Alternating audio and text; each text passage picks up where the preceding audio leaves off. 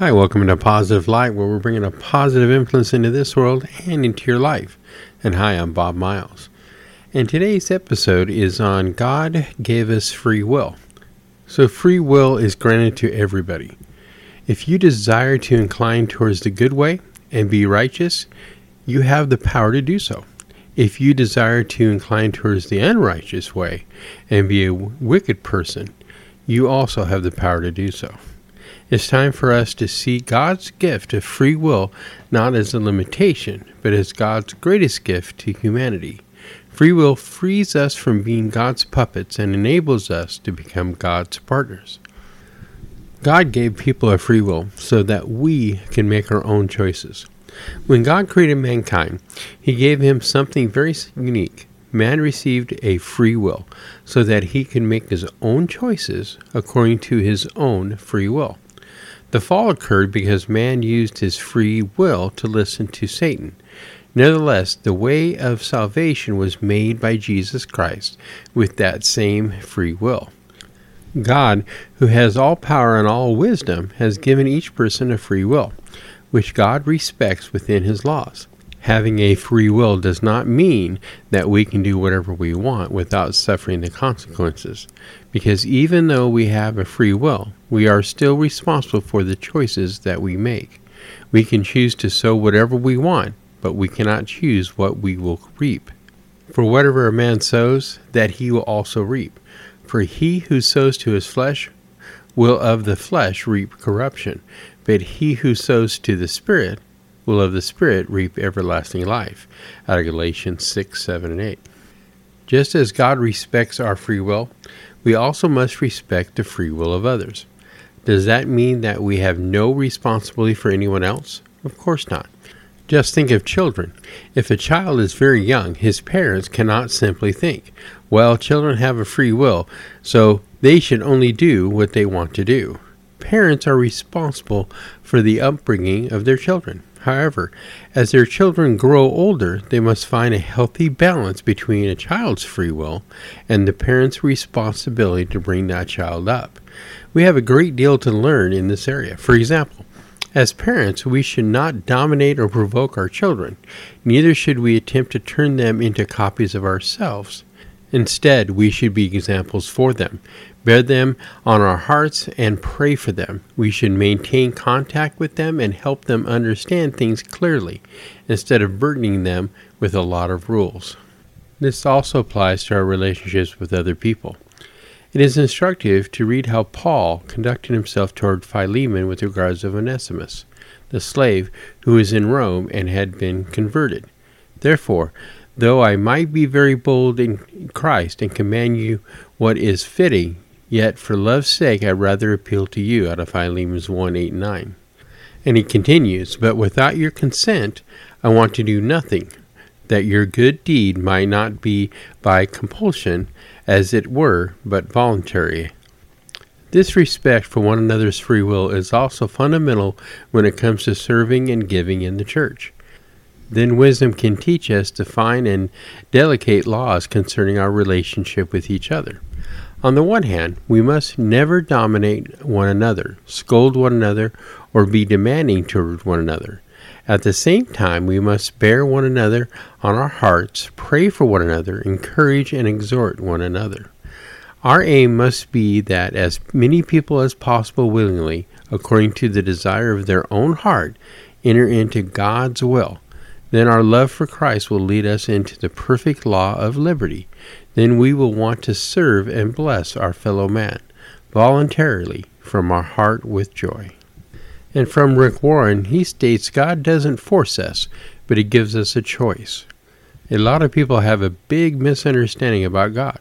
They know God planned their existence and has a purpose for their lives, but they have the wrong idea that every detail of life is pre-planned. They think they have no choice. In fact, the Bible teaches the exact opposite. Yes, God has a plan and a purpose for your life, but it's not automatic. You can miss it. That's because God won't force you to enjoy the plan He has for you. He gives you the choice to accept or reject His salvation. He gives you the choice to obey or disobey His directions. He gives you the choice to follow or ignore the purpose for which you were created. Far too many people miss the purpose of their life because of their poor choices. The Bible says repeatedly that God will not force you to do His will. When Moses led the Jews out of Egypt and into the desert after 400 years of slavery, he told them about the land of milk and honey, a land of great, bountiful blessings that God had promised them. It would be so different from their years of slavery. But before they went into the promised land, God, through Moses, said to the people the same things He says to you. Today I'm giving you a choice. You can choose life and success or death and disaster. I am commanding you to be loyal to the Lord, to live the way He has told you, and to obey His laws and teaching. You are about to cross the Jordan River and take the land that He is giving you. If you obey Him, you will live and become successful and powerful. Out of Deuteronomy 30:15 and 16. God was giving them a choice. God wanted His people to enjoy the bounty of the promised land, but He didn't make them accept it. Their choice was theirs. This picture of salvation, of coming out of slavery to sin into freedom in Christ in order to enjoy life in the promised land. The Israelites had to choose to obey God. You, too, have to choose whether you'll accept God's salvation and the good things He's planned for you. God could have made you a puppet, but He didn't. He gives you the ability to choose. If you choose poorly, that choice is your greatest curse. If you choose wisely, it's your greatest blessing. Today, God gives you a choice between life, choosing salvation and His path, or death. Which path will you choose? The world defines freedom as a life without any restraint. I can do anything I want to do and say anything I want to say without anybody telling me what to do. Everybody else may get burned by you, but you get to do it your own way. The world says you can have your freedom, but only by being totally selfish. Yet the Bible says the only way to true freedom is through Jesus. So if the Son sets you free, you will be free indeed, out of John 8:36. Real freedom is freedom from fear, where you're truly free from guilt, worry, bitterness, and death. You're free to quit pretending because you're free to be yourself. How do you get rid of those kinds of fears? By letting God love you. The Apostle John teaches that there is no fear in love, but perfect love drives out fear, out of 1 John 4:18. When you realize how much God loves you, you'll begin to live in true freedom. In fact, you worship God when you recognize that God is love. It is an act of worship to agree that He is a loving, caring, generous God, and that we can rely on the love God has for us, out of 1 John 4:16. So next, I'd like to read you a story, and the story is called The Gospel According to Winnie the Pooh. I'm a big Winnie the Pooh fan, been a big Winnie the Pooh fan since I was a kid. If you have kids or have ever been a kid yourself, you may recall an incident from Chapter 5 of the A.A. Milne's classic storybook, Winnie the Pooh, in which Pooh and his good friend Piglet set out to catch themselves an elephant, which they endearingly mispronounce as a heffalump. Pooh devises a rather cunning sort of trap. He decides that they will dig a deep hole and then place a jar of honey as bait at the bottom, such that an elephant will be lured in but won't be able to escape. Piglet agrees to dig while Pooh goes off to retrieve some honey from his pantry. When Pooh finally arrives back at his house, he walks into his pantry and takes down from the shelf a pot that is worded honey, inscribed on its side. Just to make sure that the inside really matched the outside, he took off the lid and to have a look at its contents. Sure enough, it's rich golden honey. But, observed Pooh, one can never really be too sure about these things. I remember my uncle once telling me that he had seen cheese at this very color. So rather than leaving to chance a thing of such great import, Pooh took a big lick right off the top. "No doubt about it," he exclaimed. "That is indeed honey right down to the bottom. Unless, of course," Pooh conjectured, "unless, of course, somebody put cheese in it at the bottom just for a joke. Perhaps I better go a little further." And so then he licked a little bit further into the pot, then a little bit further, then a little bit further, until, a few minutes later, there was no honey left in the pot. At that point, Pooh gave a deep sigh and declared, "I was right after all. It was honey all the way down." For Winnie the Pooh, what matters is what a pot really contains all the way down. If it's only got honey at the top but something quite different underneath, that is something he believes you ought to know about. Oddly enough, Jesus held the same view. His harshest words in the New Testament were leveled against the Pharisees, who were outwardly pious but whose hearts were unloving. Which is to say, Jesus wasn't trying to get people behave more religiously. Jesus didn't want you to go to church more, sing more hymns, memorize more Bible verses. Religious activities like that may be tools, but they aren't the point. Rather, what Jesus was after was the transformation of the human heart. He wants us to become people who, from top to bottom, are formed in the way of love. People who are through and through pure and holy and loving. May our hearts be filled to overflowing, not with cheese, but with love all the way down. So next, I'm going to introduce a song called Only a God Like You by Tommy Walker. And here it is. I was just going to pray a prayer for the night. Oh God, we pray for the sake of your glory, for the sake of your great name. Come and do a mighty work among us now.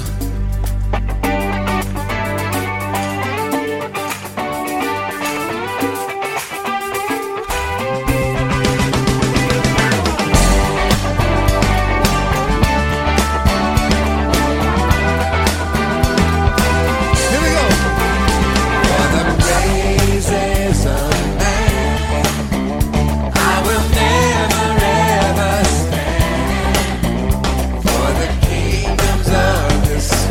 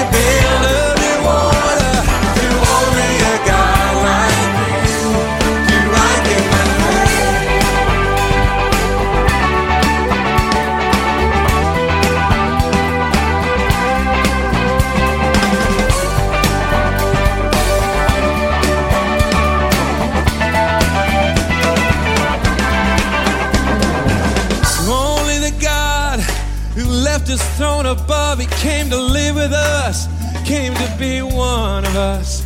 To only the one who stopped to heal that blind man, took the time to save that one lost lamb.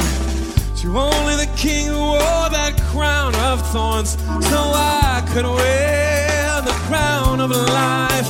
And to only the one who conquered sin and death, come on, so we could be set free, so we could stand here and sing, come on. Only a God like you, only a God like you, only a God like you. Hey, only a God like you, only a God like you, only a God like you. Come on, sing it now.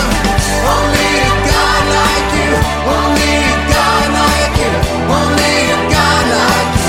Oh, to be worthy of our praise. Only a God like you, only a God like you, only a God like you. To only my Maker, my Father, my Savior, Redeemer, Restorer, Rebuilder, and Water. To only a God like you do I give my praise.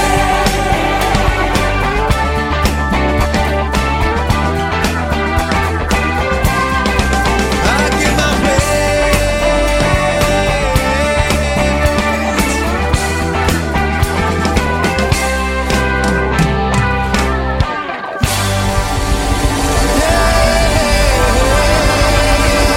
We praise you, Lord.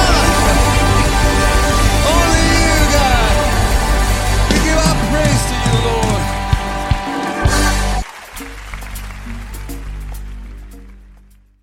Hey, what a great song by Tommy Walker. And here's what he said regarding this song. He said, "This song is from my Never Gonna Stop album, with which recorded at my church in Los Angeles, Christian Assembly with Integrity Music in 2000. It is simply the declaration that I will worship the God of the Bible only. As I have been reading through the Bible lately, and I have been reminded, and throughout history, human beings seem to constantly stay away and worship other things and other gods. What a blessing it is to have been over the years to shout out through this song that I am a worshiper of Jesus and Him alone." In our society, it is common to hear people say that they act or are a certain way because of their genes, because of the way they were raised, because they didn't have the privileges that others had, because their father was an alcoholic, or because of some other traumatic event in their childhood.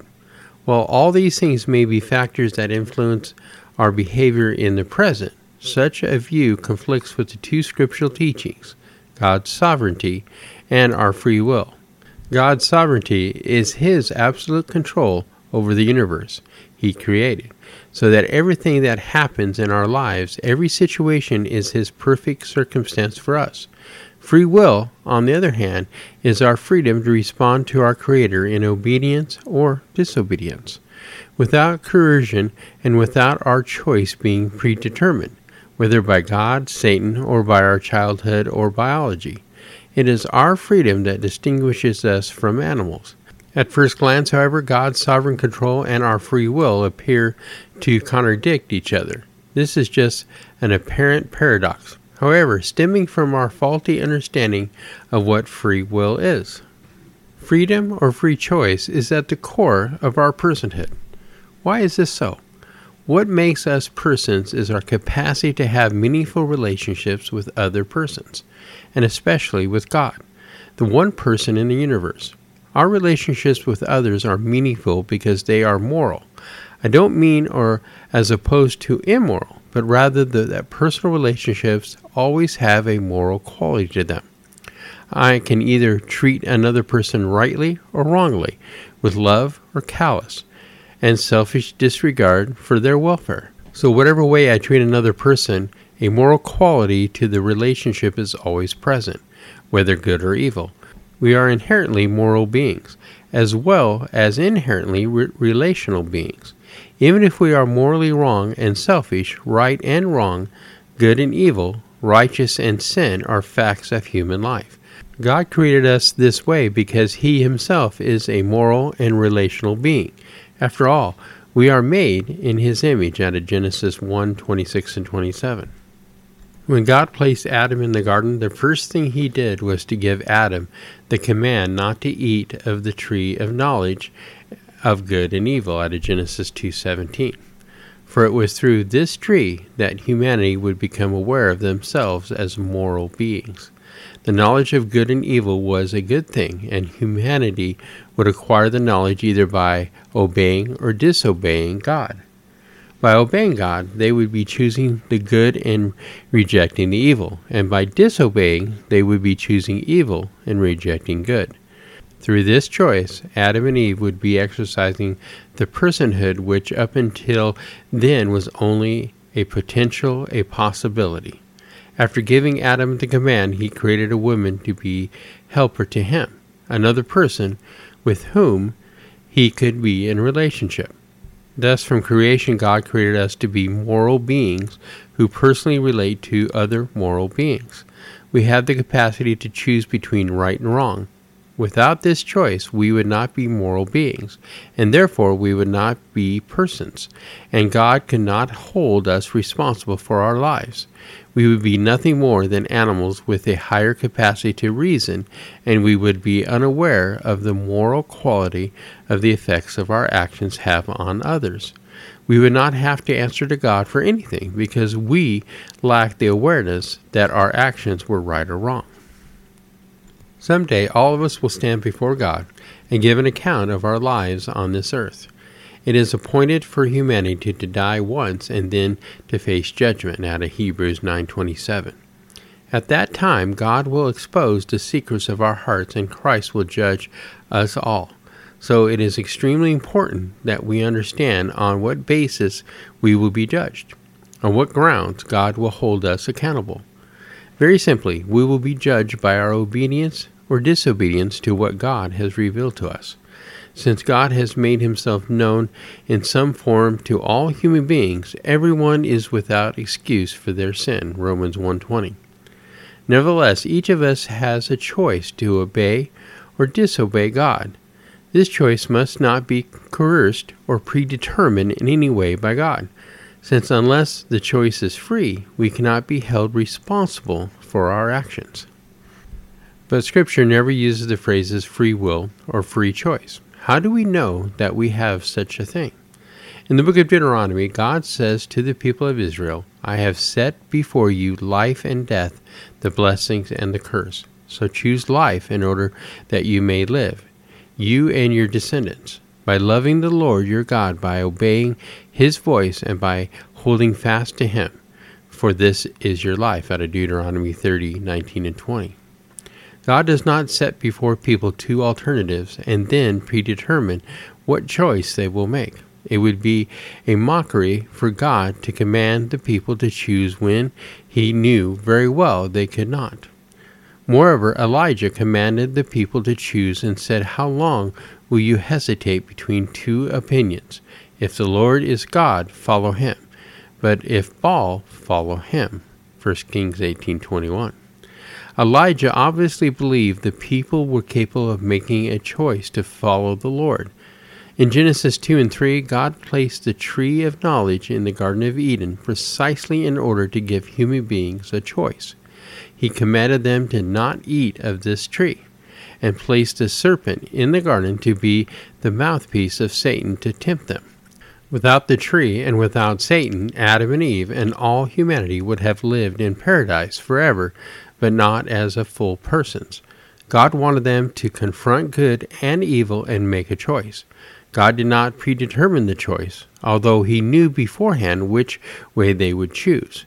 Free will was built into our humanity from the Garden of Eden.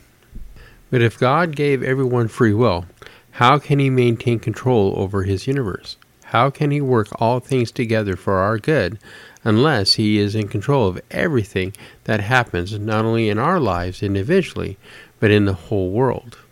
How can God mean for good with what human beings and Satan through them intend for evil?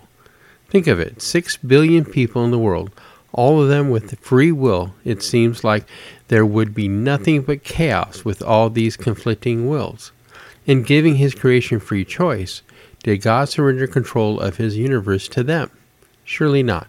For then how could Jesus be crucified at the hands of evil men according to God's definite plan and foreknowledge unless he was in control of human events? God was not waiting around for the opponents of Jesus to make up their minds whether they were going to crucify Jesus. The plan for Jesus to die for the sins of the world was not plan B, since the Lamb was slain from before the foundation of the world. That means that whatever human beings choose, their choices cannot disrupt the plan of God for his universe. God is sovereign over his universe. Though evil truly exists in the world, nevertheless it cannot disrupt God's plan and control over his universe. Whatever evil exists in the universe, God turns and uses it to accomplish his goals. So, though the devil intends to kill, steal, and destroy, it is God who created the destroyer to do his work. We should take great comfort in this fact, since it means that absolutely nothing can stop God's loving plans for his people. As Paul says, nothing can separate us from the love of God, out of Romans 8:39. So God is sovereign over all that exists and all that happens. This includes all events of nature, from the tiniest atomic reaction to hurricanes and tornadoes to the formation of stars and planets. God's sovereignty also includes everything that happens in the human world, from the least important, such as a chance meeting with a stranger I will never meet again in my life, to the most significant, such as when we receive Christ as Lord and Savior. But there are really no insignificant happenings in our lives, since God is behind each and every event. Even if he is not the direct cause of it, even if someone is treating us in a cruel and selfish manner, God wills us to have the experience and attend some kind of good through it. Otherwise, God would not be in control of our lives, and evil could take God by surprise. But God knows and declares the end from the beginning. Since he is the Alpha and the Omega, the beginning and the end, God doesn't simply react and use the evil for good. And if the evil stumped him and he had to think for a few minutes about what to do, no, God intended the evil thing to occur. He intended for us to go through the pain, but always and only out of his good and loving purposes. On the other hand, if God is in total control of his universe, what room is there for free choice? After all, if my choice is truly free, then God does not coerce or control it in any way. Otherwise, it would not be a genuine choice. God wouldn't be making my choice for me. If everyone can do exactly what they like, how can God be sovereign? But wait, that's just the problem how we define free will. Most people, including Christians, understand free will to mean the freedom to do whatever we choose, to control our actions, to decide what we're going to do in the next moment. But this sounds more like a definition of independent self rather than definition of free will. I suggest that the real reason that most people and even most theologians have difficulty reconciling free will with God's sovereignty is that they operate from the view that they are independent selves who control their own actions. But Scripture is quite clear. We are either slaves to sin or to righteousness, out of Romans 6, and are operated either by the Spirit of Christ or by the Spirit of Satan. The choices we make about what to do next or how to react to a situation are never directly under our control at all, but the product of a spirit who operates and motivates us from within. When we were believers, we enter into sin. It is Satan who is acting through us, making decisions through us, even perceiving our situation and other people's through us. When we are obedient to God, it is Christ who is living, planning, and perceiving our situation through us. Where then is our free choice? Our choice is simply this. We choose to obey or disobey, to take God at his word, or to disbelieve him and trust what Satan tells us. This fundamental choice determines which spirit operates us and controls our actions. That is why our free choice never threatens the sovereignty of God. God ultimately controls everything we do, since even Satan can only do through us what God permits him to do and ultimately intends him to do, though with a far different purpose in mind. The only real, though totally free choice we have is to determine whether we will be vessels of Christ or of Satan.